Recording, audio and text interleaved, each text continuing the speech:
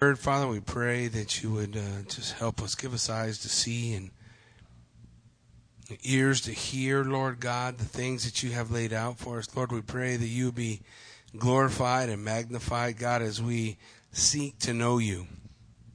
We want to know you like you know us. Lord, I pray that you would reveal yourself tonight, open your word to us, God, that we might just be able to grasp, Lord Jesus, all that you are.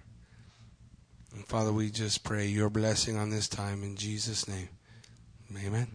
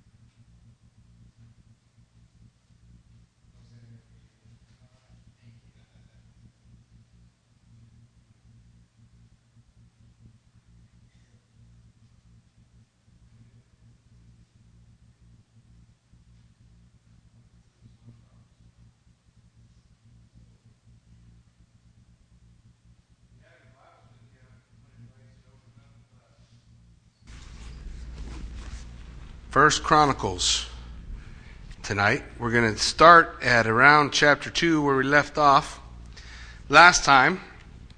And it's kind of exciting for me. This is quite the challenge. I don't know how many of you guys have had an opportunity to go through First and Second Chronicles, but First Chronicles begins with 9 chapters of genealogies. So we made it all the way through 2 last time, almost. I think we'll make it to 4 this time. That's my goal. We will see.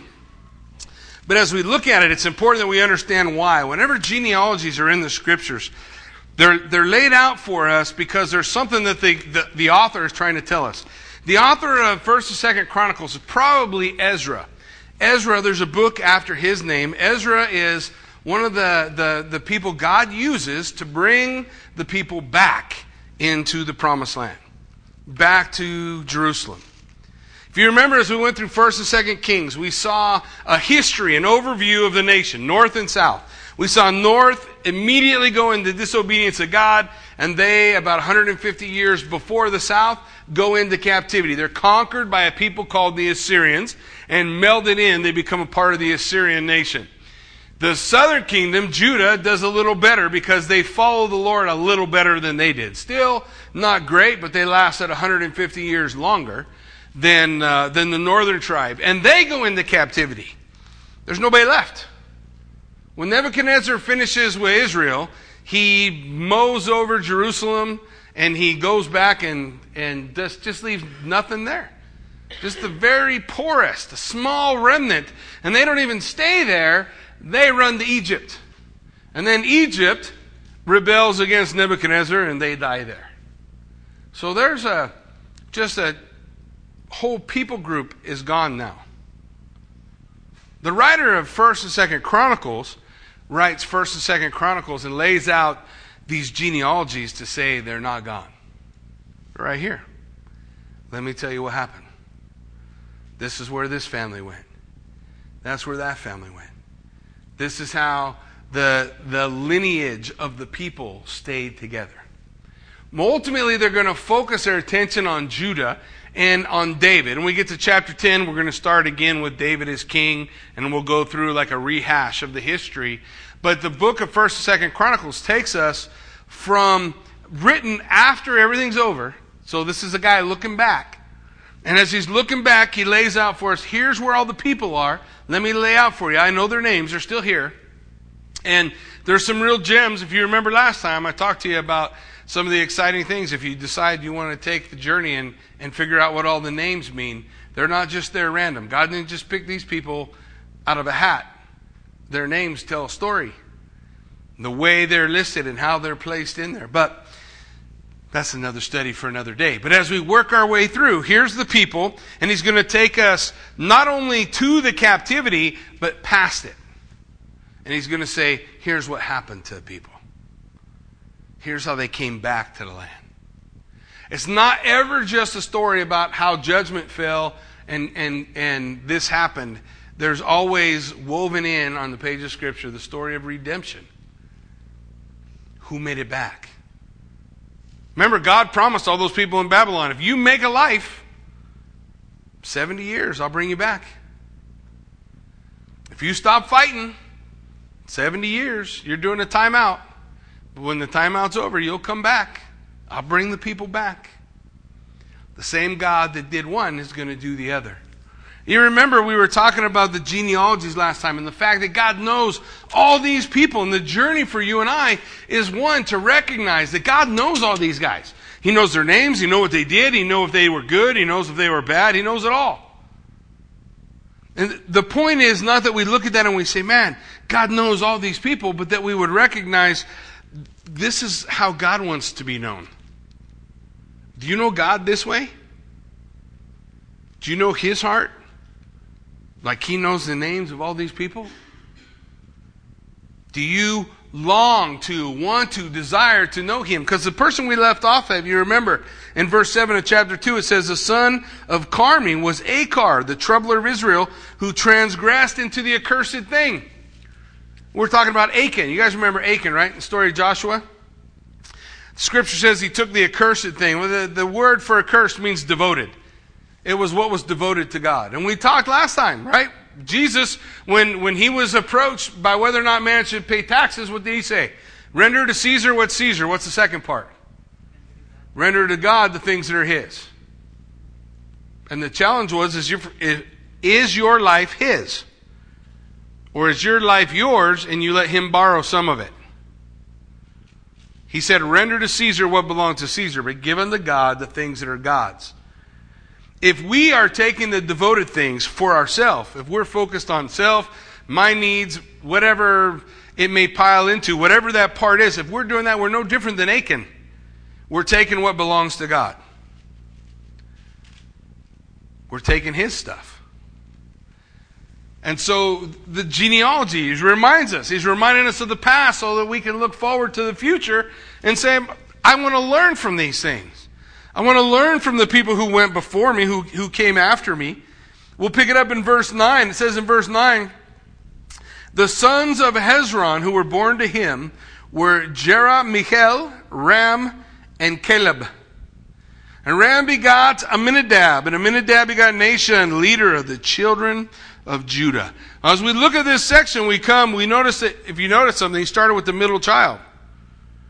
He told you the three kids, Jerahmeel, Ram, and Caleb, and then he starts with Ram. There's a reason for that, because Ram is going to take us to David. And David, in the kingly line, is always going to be a focus in genealogies. Why? Who else comes from a line of David? Messiah. Jesus, the Messiah. So this has preeminence whenever they do a genealogy. So this is one of the ways that we see the preeminence here of what's going on. He's laying out for us the family tree. It says Nahshon begot Salma, and Salma begot Boaz. You remember Boaz? Boaz, one of the pillars in the temple, was named Boaz. Boaz means strength. Boaz is one half of the love story in the book of Ruth. Ruth marries Boaz, but who is Ruth? Moabitess. Oh yeah, she's a Gentile. A Gentile bride that comes into the family, if you will, the people of Israel, through whom comes David. And that other fellow a little further down, we talked about earlier, what's his name again? The Messiah? Jesus, right? Jesus. Jesus is not ashamed of none of his family tree. He's got a lot of special stories on some of those branches. Well, Boaz, he's written about in Ruth. And Boaz's child through Ruth, you remember his name? It's right here, verse 12. Boaz begot Obed, and Obed begot Jesse.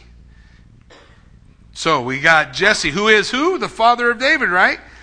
The father of David through Ruth. Jesse begot Eliab, his firstborn, Abinadab, his second, Shimea the third, Nathaniel the fourth, Ridai the fifth, Ozem the sixth, and David the seventh. Now there's one small problem. In Samuel, they have 8 kids. In Chronicles, he has 7.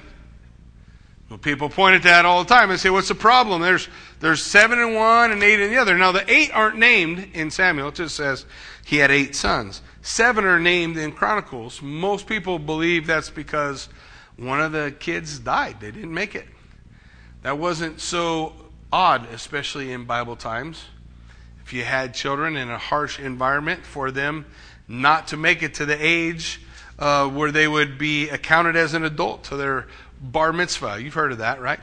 Where they officially become that part of the family. So one of David's brothers didn't make it. David's still the youngest. Ends up the 7th here. And then it speaks of his sisters. Now their sisters were Zeruiah and Abigail. And the sons of Zeruiah were Abishai, Joab, and Asahel. 3. Now, not very often does the Bible ever give a genealogy of the woman. So this is kind of different. But there's a specific reason why they're given, because these are 3 of David's generals. You've heard all their names, haven't you? Joab, Abishai, and Asahel. Asahel ends up being killed in a battle by, I'm pretty sure he gets killed by Amasa. I want to say Amasa. It's before Amasa. Who's the guy Joab killed before Amasa? Anyways, we'll figure it out. But Asahel gets killed. Joab and his brother Abishai, they go out and they get revenge. And that's what those 2 guys were all about. They are cousins of David. Joab, Abishai, Asahel. Then it says Abigail, that's the other sister, she bore Amasa. And the father of Amasa was Jether the Ishmaelite. So Amasa is also David's cousin. David's son Absalom, you guys remember Absalom? David's son Absalom rebels against David, and Absalom's general is named Amasa. That's this Amasa, David's cousin. David's cousin Amasa goes with Absalom. You'll remember at a time, Absalom is defeated, and David makes peace with Amasa. He makes peace with him and says, I'm going to make you one of my generals. We'll tell Joab everything's going to be okay. If you remember, then Joab, who didn't want to make peace with him, killed him. When we read all those stories, we sometimes think these are random people. They're cousins. They grew up in the same neighborhood. They played on the same block. Families were close. Every time there was a Passover, a celebration to come together. These are kids who grew up together, but later on in life end up banging their heads. You see, the truth is that men is the same everywhere you go. I once had someone tell me, kids are the same no matter where you go. I think it's true of humankind, period. They're the same. Everybody's got a story. Everybody's got an issue. Everybody's got a place they come from. And this is the place they come from. And God knew them all. He knew every one of them.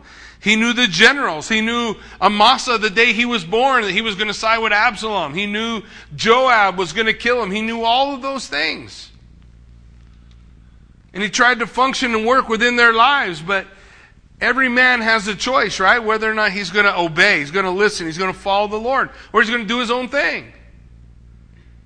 And what you'll see is when Jesus comes and he says, broad is the way that leads to destruction. And you go through these genealogies and you see all these families and how many ended up down the path of destruction. You begin to understand when Jesus said, and narrow is the way that leads to everlasting life. Because man wants to ultimately, man wants to make the choice that I'm not surrendered. I'm going to add God to my life. And if all you do is add God to your life, you will never submit to His will. You will never surrender to His design in your life. You'll never see God do great and miraculous things through you, though there is no difference between you and Elijah. That's what the Bible says. No difference, except Elijah, he's sold out. He's all in. David, he's sold out. He's all in. You want to read the list of the sold out? Go to Hebrews chapter 12 or 11, the Hall of Faith. It's all there. Hebrews chapter 11. Lay it all out and see all those names that God knows. Well, here's their whole story, their whole history. Verse 18, it says, Caleb, the son of Hezron, had children by Azubah, his wife, and by Jeroith. Now these were her sons, Jesher, Shobab, and Ardon. And when Azubah died, Caleb took Ephrath as his wife, who bore him Hur. And Hur begot Uri, and Uri begot Bezalel. Bezalel. That name may not ring a bell for you, but back when we were studying the tabernacle and the building of all the things God wanted to use in the temple for His worship, He said, I've called a special craftsman, Bezalel. He said, I've gifted him to do things nobody else can do. Did you know that was possible? Well, when I was in Israel, the last time I was in Israel, they got the menorah. You know, the Temple Institute is making all the stuff for the temple because they're preparing for the temple for one day when they regain the Temple Mount and building their temple. So as they prepared, they made everything, and we were standing with our guide, and we were looking at the menorah. And they got the menorah posted, you can't, covered in glass and all, but the big old menorah. You know what the menorah is, right? 7-branch candle stand, the thing of which Jesus said, I am the vine and you are the branches. All 6 branches attached to one vine. 6, the number of men. 7, the number of perfection. The vine and the branches. Apart from me, you can do nothing. All these things point to the menorah. Well, as we look at that menorah, I was looking at it and I said, hey, that doesn't look like it's a hammered work. You guys hammered that? And he said, nope. I said, well, the Bible says it had to be hammered. It couldn't be molded. And they said, yep, that's what the Bible says. Well, how come you molded it? We don't know how they did it. We tried hammering and hammering and hammering, and it would break, it would fold, it would fall. Gold's a soft metal. We don't know how Bezalel built it. But God said, I called Bezalel specifically for this task, to build those things. You know the last place you see the menorah? If you go to Rome, I think it's in Rome, you'll see the Arch of Titus. And one of the things that Romans are carrying away in the Arch of Titus at the destruction of Israel in 70 AD is the menorah.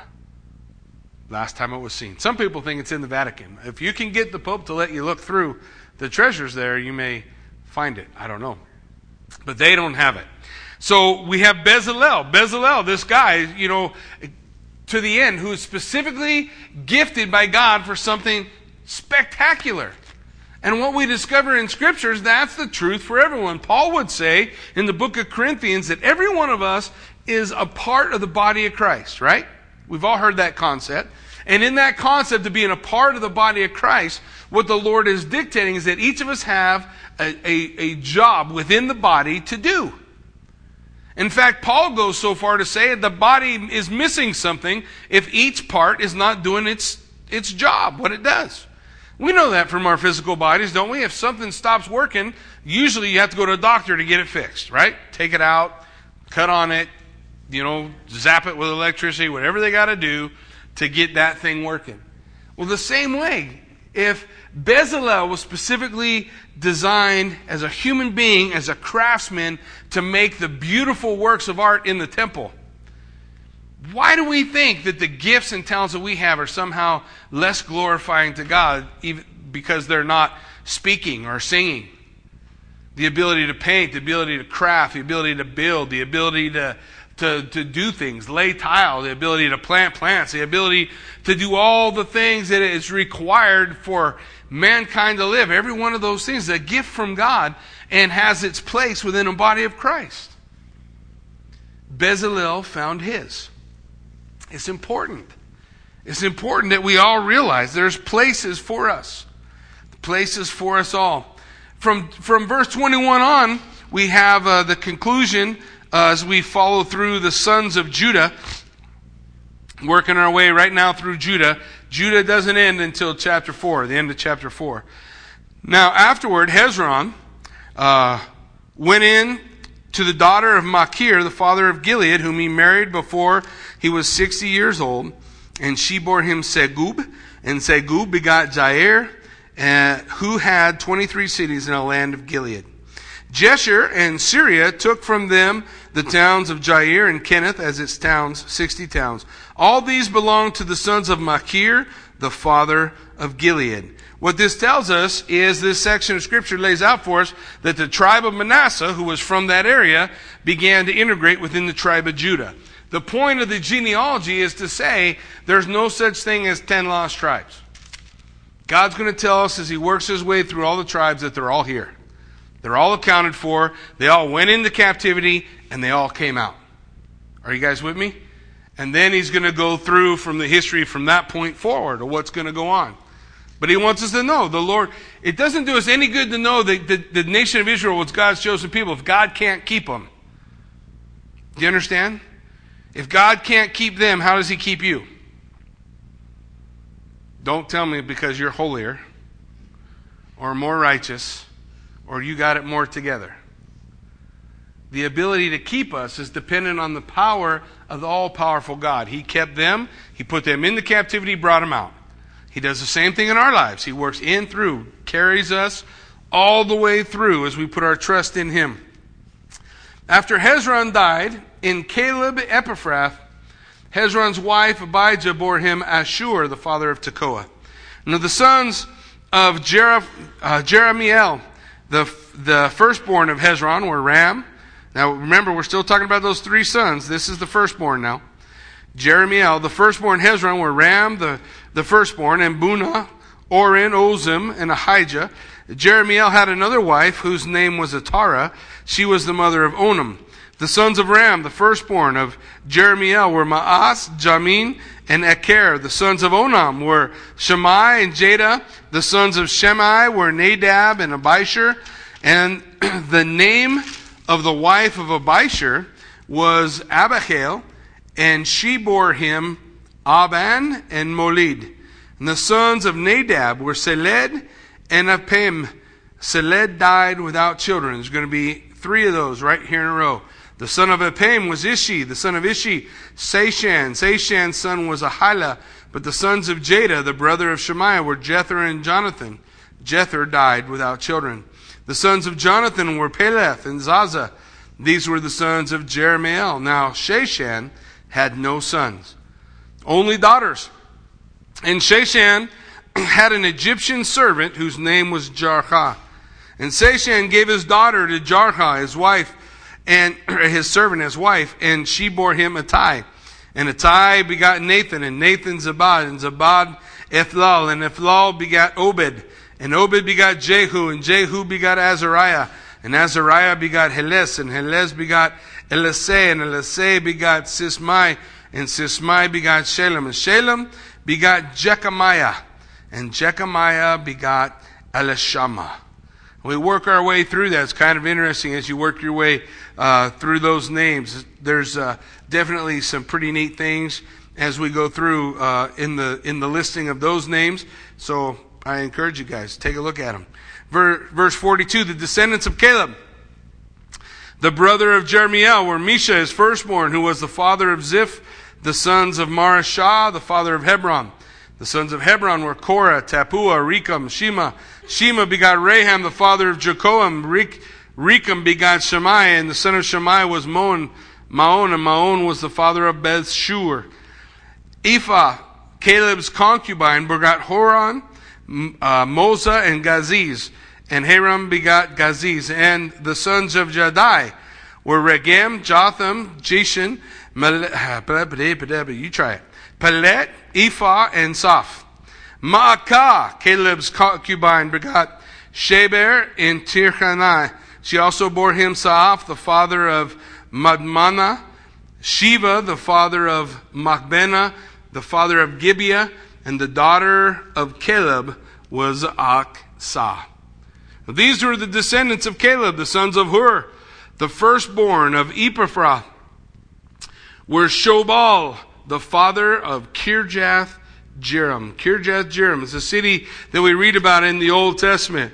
It's a border town that links together the three tribes of Judah, Benjamin, and Dan. So as we work our way through these names, and a lot of these names are people we don't know anything about, but they're talking about areas, and they're talking about the people from Dan and Benjamin and Judah and their lineage and who from what family married whom and came through. And then they tie it to the city, that Shobal was the father of Kirjath-jearim. Verse 51, Salma was the father of Bethlehem. You remember Bethlehem, right? The city of David, the place where Jesus was to be born. The father of that city, his name was Salma. And Hareph, the father of Beth-gader. So what they're doing is they're linking names with regions. Regions to the nation of Israel who came out of exile, who would say, hey, here's where the different tribes ended up. Here's how they settled. Here's where how their families came together. We're working our way right now to David. Then from David, we're going to work our way through the kings. And then from the kings, we're going to work our way to the exile. Through the exile and their journey home. Well, as he goes on, it says, now the families of Kirjath-jearim were the Ithrites, the Puthites, the Shumathites, the Mishrites, and from these came the Zorathites and the Eshtaolites. All of these different people groups or tribes are all linked to Judah. Judah became this giant nation, almost a melting pot of the area, and people began to become a part of that tribe, working their way through that tribe. The sons of Salma were Bethlehem, the Netophites, Atroth, Beth, Joab, half of the Manahathites, and the Zorites. And the families of the scribes who went at Jabez were the Tirathites, the Shimeathites, and the Sukathites. These were the Kenites, who came from Hamath, the father of the house of Rechab. The Kenites, the families of the book. It's an interesting family in the Bible. A lot of people want to draw, you remember Caleb, the Caleb from the Bible, Joshua and Caleb, the guy who wanted to take on giants all the time. A lot of people will draw his family tree through the Kenites, who are the family are known as the people of the book. Kind of an interesting study if you're interested in those kind of things. But as they work their way through, we come now to chapter 3, which brings us to David. Okay, we find ourselves at David. These are the sons of David, who was born to him in Hebron. The firstborn was Amnon. Amnon's the one who raped his sister Tamar and started the blood feud with Absalom, which led to the division or the civil war between David and his son Absalom. The firstborn was Amnon. Absalom killed him. By Ahinoam the Jezreelitess. The second was Daniel. He's also called Chileab in Samuel. By Abigail the Carmelitess. You remember Abigail? She was the one who was married to the fool. Remember the fool, Nabal?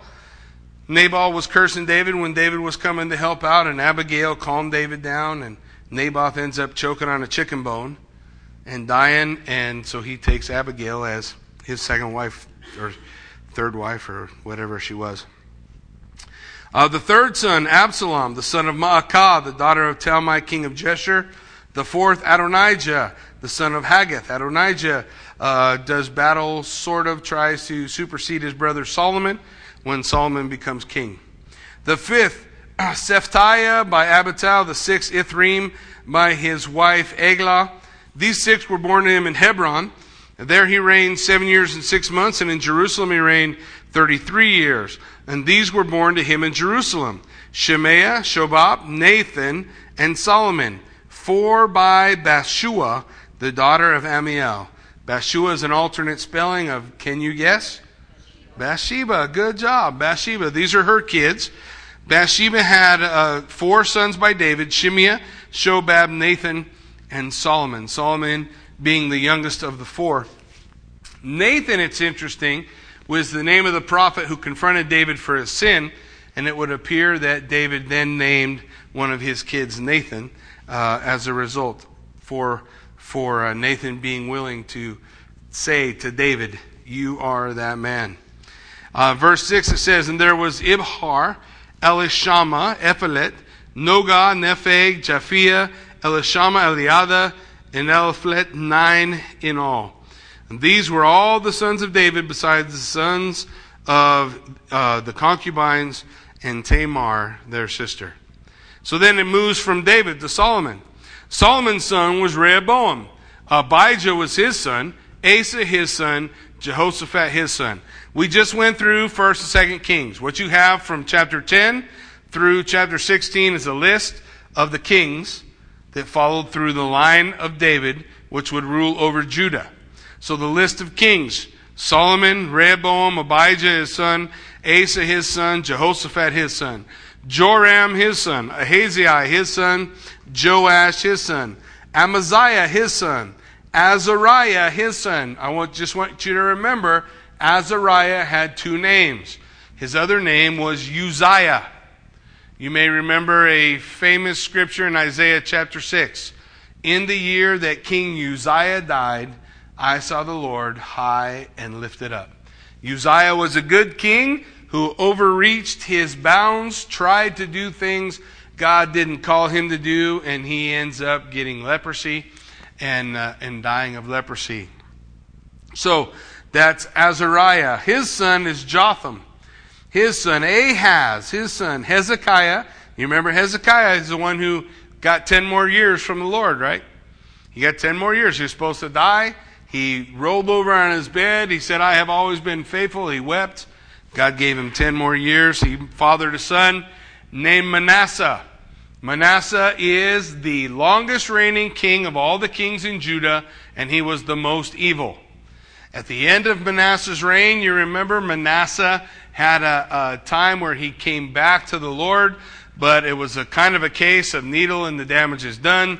In the final years of his reign, there wasn't too much he could turn around from I think he reigned 65 years, something like that. So in the final few years, he couldn't undo what was done the 60 years prior. So Manasseh, the son of Hezekiah. Ammon, his son, and Josiah, his son. And remember Josiah, another good king who brought revival, right? We talked about him as we went through 2 Kings. The sons of Josiah, Johanan, the firstborn. The second, Jehoiakim. The third, Zedekiah. And the fourth, Shalom. You'll remember when Josiah died, his sons go through a series of different things because they're being conquered by, if you remember, Nebuchadnezzar, first by Egypt, and then by Nebuchadnezzar. And every time Nebuchadnezzar conquered him, he put another king on the throne and tried to get that guy to pay attention. So I'll put you on the throne, you be good. That guy would be good for a little while, and then he'd have to take him off the throne, put another guy on the throne. So this is what was going on through his sons. The third, Zedekiah, the fourth, Shalom. The sons of Jehoiakim were Jeconiah and Zedekiah, his son. Zedekiah, the last king who's going to be taken. You remember there were 2 prophecies. The 2 prophecies was that he was going to be taken to Babylon. The second prophecy that he would never see it. You remember? He rebelled against Nebuchadnezzar. Nebuchadnezzar came to him, put out his eyes, first killed all his sons in front of him, then put out his eyes and took him to Babylon. It's going to be part of the reason why and the continuance of the line of David as he continues to go on. Verse 17 tells us the sons of Jeconiah, Asir and Shealtiel his son, and Malkarim, Pedaiah, Shenazar, Jechemiah, Hoshama, and Nedabiah. The sons of Pedaiah were Zerubbabel and Shimei. You might remember the name Zerubbabel. Zerubbabel is a big influence in the return of the exiles. He's one of the ones that God uses to bring the exiles back. The sons of Zerubbabel were Meshullam, Hananiah, Shelomith, their sister, and Hashubah, Ochel, Berechiah, Hazadiah, Jashub, Hesed, 5 in all. The sons of Hananiah were Pelatiah and Jesaiah, and the sons of Rephaiah, and the sons of Arnon, the sons of Obadiah, the sons of Shechaniah. The son of Shechaniah was Shemaiah. The sons of Shemaiah were Hattush, Egal, Bariah, Neriah, and Shaphat, 6 in all. The sons of Neriah were Eloni, Hezekiah, Azrikam, 3 in all. The sons of Eloni were Hodaviah, Elishib, Peliah, Akab, Johanan, Deliah, and Anani, 7 in all.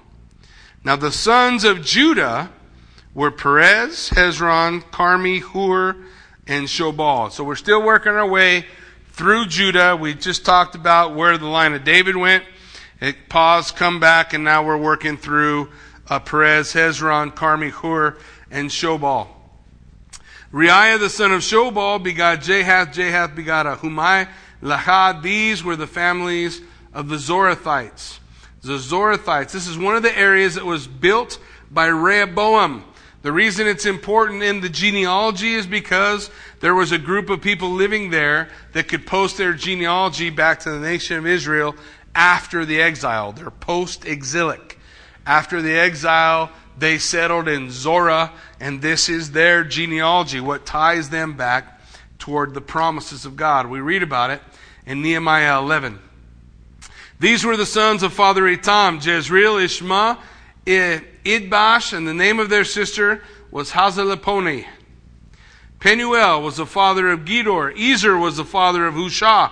These were the sons of Hur, the firstborn of Ephrath, the father of Bethlehem. You've heard that name, right? Bethlehem of Ephrath? Yeah, it's in prophecy all throughout the book of Matthew.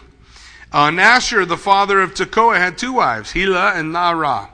Naarah begot him Ahuzam, Hefer, Temeni, Haashtari. These were the sons of Naarah. The sons of Helah were Zereth, Zoar, and Ethnan. And Kos begot Anub, Zeboh, Zebibah. And the families of Arahel, the son of Haram. And now, Jabez was more honorable than his brothers. And his mother called his name Jabez, saying, I bore him in pain. Now, all of a sudden, in the middle of all this genealogy, and if you don't ever read genealogies, you miss them, the Lord puts a little tidbit, little information, a little something, little nuggets all throughout. But as we work our way through, we come to a fellow named Jabez. Jabez was named Sorrowful. He's named Sorrowful because something was painful about his birth. Whether it was extremely painful, just the rearing is doubtful. Probably more likely there's something wrong with him or something that happened during the birth that was a problem for the mother. So he gets the name Sorrowful. Here's how the people believed. Back in those days, you named kids for a reason. And if your name was something like sorrowful or painful, the belief was throughout your life that was what was going to follow you. Evil would follow you and pain. Your life is going to be a life that's constantly coming unhinged.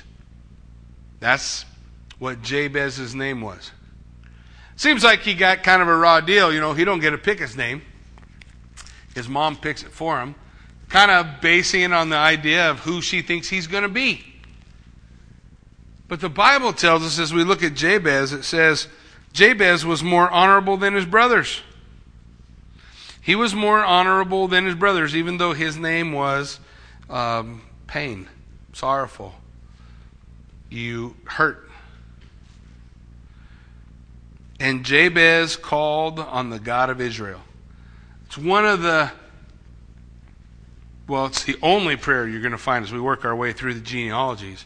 But it's kind of an interesting thing as we look at Jabez. Here you have a kid who's born where everybody thinks his life is never going to amount to anything. Anybody ever able to kind of get their mind wrapped around that? You're never going to be nothing, you're never going to amount to anything. From the time he was born, that's what they thought. Jabez could have done a lot of things. He could have tried to make himself better. He could have bought himself some self-help books. He could have tried to follow 100 different programs. But the first thing we read about him is that he called on the Lord. Jabez called on the name of the Lord. What set Jabez apart and made him more honorable than his brothers is that he became a man of prayer. Jabez became a man who was not afraid to pray. And as we look at his prayer, it's the last thing we're going to look at today. We'll just go through verse 10. But as we look at his prayer, there's several points in his prayer that I want you to see as Jabez prayed. Now, here's what people did. People are weird. So you guys remember a few years ago there was this big craze about the prayer of Jabez? It's like all of a sudden somebody was actually read the genealogy and they found it. So they wrote a book and they started talking about, we all need to start praying the prayer of Jabez. No. It's not the prayer that Jabez prayed that mattered. It's the person that Jabez prayed to. It's the attitude that Jabez prayed with. It's the reasoning he went after the Lord in the first place that was the reason behind God answering Jabez. You could print out the prayer of Jabez and you can put it on your refrigerator and pray it every day. But if you don't have the passion and compassion and the desire and the attitude that Jabez had in the prayer, it's just words. Don't matter what you say. There was this craze. They sold books. They went nuts over the prayer of Jabez. I love the prayer of Jabez because I love the attitude it shows me in him. You have this guy. We don't know how old he was. We don't know nothing about him. All we know is they named a town after him. Because we read it a little while ago. They talked about Jabez, the town. So they name a town after this guy. We know that this guy ends up being relatively successful, even though his family said you'll never amount to nothing. But it wasn't because he did anything other than the fact that he prayed. He prayed. He was willing to be a man of prayer. He called on the name of the Lord. The number one most neglected discipline in every Christian's life is the number one thing that will bring power into a Christian's life, and that's prayer. If you're not experiencing those things in your life, then it is because you are not praying. Stop. Stop trying to live your life by some kind of a theorem or theory or a plan, or just do what God's Word says. What happens if we actually do what it says? What happens if we actually live our life by the book? What happens if we actually, it's amazing. I can't tell you how many guys come to me from failed relationships. Failed relationship after failed relationship after failed relationship. And they come to me with got a failed relationship. And if we look back over the relationship, did they build the relationship based on the book? No, that's not important. This is like the 24th century or something, right? 21st century? Something like that. So they say, this is 21st century. We don't do things that way. Right? You got to test drive the car before you buy it. So you should live together, and if you can't get along, cut and run. Try it again later. And you have these series, failed relationship, failed relationship, failed relationship. Shouldn't surprise us, because they do the same thing in high school. Come on, Jackie, don't start talking about dating. Look, I don't care you date, you don't date. What do we do in high school? We have a relationship, we hook up, break up. Then what? Get another relationship, right? And do what? Hook up and break up. And then what do you do for the next one? Hook up and break up. What is that called? That's called a rut. If that's the rut you're going to live your life by, that's the road you're on. That's the attitude you're setting. What happens if we live by the book? What happens if we do it God's way? Oh, come on, that's just crazy. In those days, they didn't even know their wife when they got married. Yeah, so it should have been harder. Right? Somehow it worked. Hey, I don't care how you do it. I don't care if you date or you don't date. I'm just saying, live by the book. If the book says it is good for a man not to touch a woman, what do you think that means? Wow, it's a shock. You were able to decipher what that verse means without any Hebrew or Greek. The idea is simple. The idea is simple. There are certain areas in our life God calls to be sacred. He says, keep that sacred. Make it holy. Holy doesn't mean some idea of it being righteous and goody two-shoes. Holy means that's an area of my life I set apart. I set it apart and I say that's special. It's not just something I'm just going to throw out. and we do it God's way. I don't know. What happens if we do that? What if your parents told you your whole life you're not going to amount to nothing? Well, Jabez, case in point. What did he do? He prayed. That's it. He prayed a passionate prayer. The very next line begins with the word, "Oh, that you would." In the Hebrew, that phrase is a phrase of extreme passion and desire. This is not just a flippant prayer. It's not just something that he sat down one day and he said, God bless this food to the nourishment of our bodies before they ate. This was a prayer come out of his soul. Passionate prayer. He came before the Lord. He said, "Oh, that you would." And then he begins with his request. 1, bless me indeed. A whole concept behind being blessed by the Lord. Blessed are the merciful, for they shall obtain mercy. What did blessed are mean? You guys remember? Oh, how happy. To be blessed is to be happy. Bless me indeed. What's he asking? God, make my life matter. Make me happy. Where's it found? What's he looking for? He's looking for God to work in his life. You make me happy. Bless me indeed.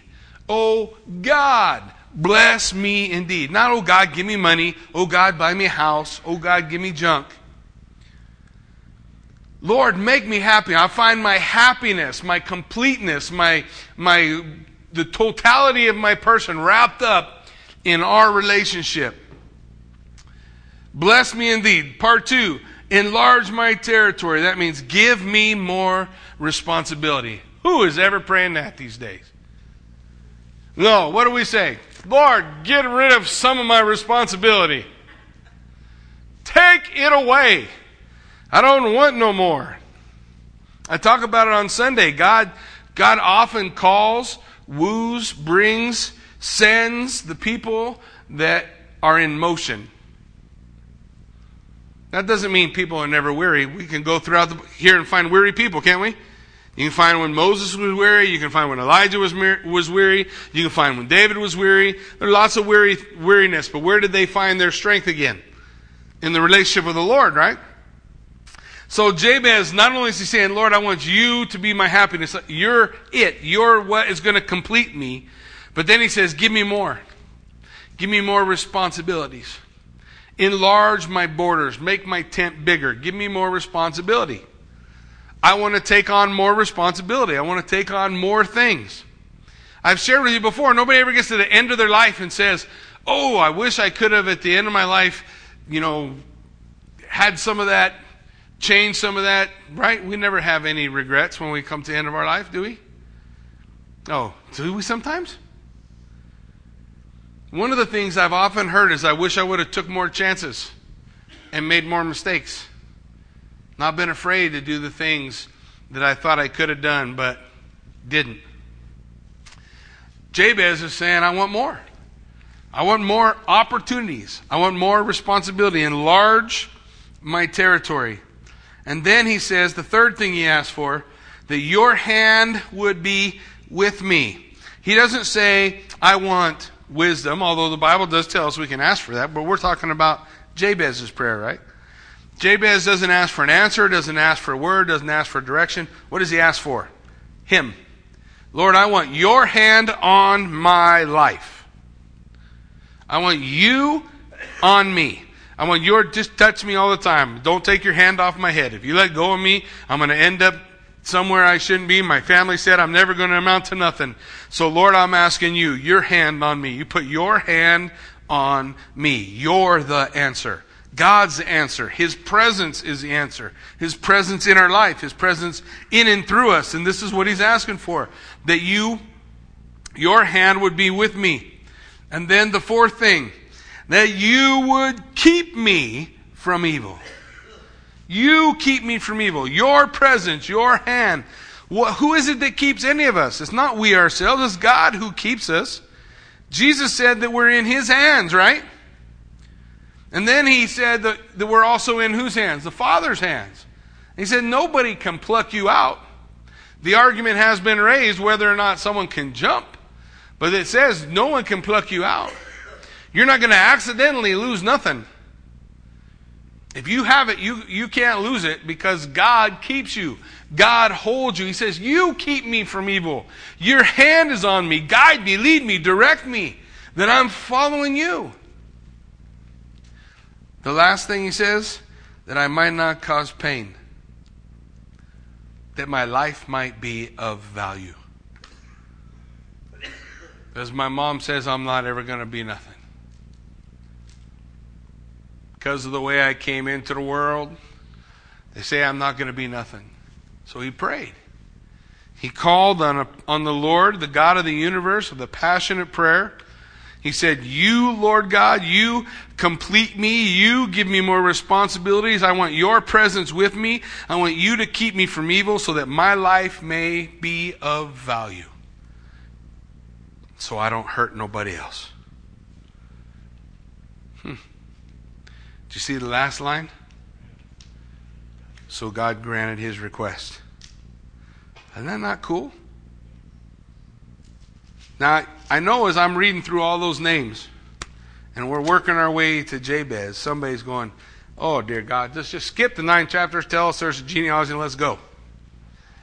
But if we do, we miss Jabez. If we do, we miss those little pieces, that little connection that maybe somebody has with another name. Because, guys, the God of all the universe recorded every one of them. Didn't he? And every one of those got a purpose. The Bible says all Scripture is given by inspiration of God and is profitable. True or false? Is that only the Scripture that we like to read? Or is it all Scripture? Is there life in it all? Sure there is. Is there things God will show us? Sure there is. I've told you before, I got at least one sister who's chomping at the bit to find all the meanings of these names. They're out there. They're out there. Those names meant something. For a purpose, for a place. They all have stories. What did they do? Who did they love? They're just names in a book to you and I. But they're all part of the heart of God. Even the ones God lost. They're ones he loved. Aren't they? Didn't they all matter to him? What about the kids over at the skate park right now? Do they matter to him? What about the ones pulling out of high school like a bunch of maniacs running you off the road? Do they matter to him? Most days. Yeah. They all matter. They're all a part. There's a story. There's a link. Every one of them was a life, just like yours and mine. And God wrote them all down. And you and I, 2,000 years later, sit down and we read them and we think, this could not be any more boring. But every one of them mattered to God. If every one of those mattered to him, even Jabez, of whom they said nothing good will ever come out of him, how much do you matter to him? He didn't change. God said, I change not. He is immutable. Same yesterday, today, and forever. Amen? Why don't you stand with me? Let's pray. Heavenly Father, Lord God, we do thank you for just the opportunity to read your word, God, for the nuggets that you lay out for us. Lord, I pray that we might apply the lesson of Jabez there at the end, to see in this just this perfect little nugget of a man that they said nothing good would ever come from him. He's never going to accomplish anything great in his life. But he prayed. He was passionate. He believed. He trusted. And God, you did miraculous things.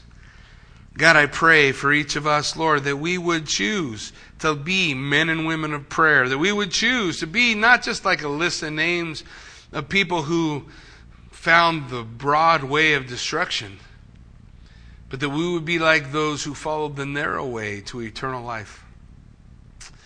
God, I pray that we would recognize the value that each of these lives had to the Lord God Almighty. And that we would recognize our life has value to Him too, no matter what anybody says. And if we cry on the name of the Lord, even as Hezekiah did, or even as any of the others, Jabez included, the Bible says the Lord granted his request. Lord, I pray that you would work in the lives, each and every one of us, as we seek to honor you, to glorify you for who you are, and that you might be magnified in this place. Lord, as we go, may we not just be people who have added you to our life, but may we be people for whom you are our life. We pray that you be glorified and magnified as we go from this place. We give you all the honor and praise in Jesus' name. Amen.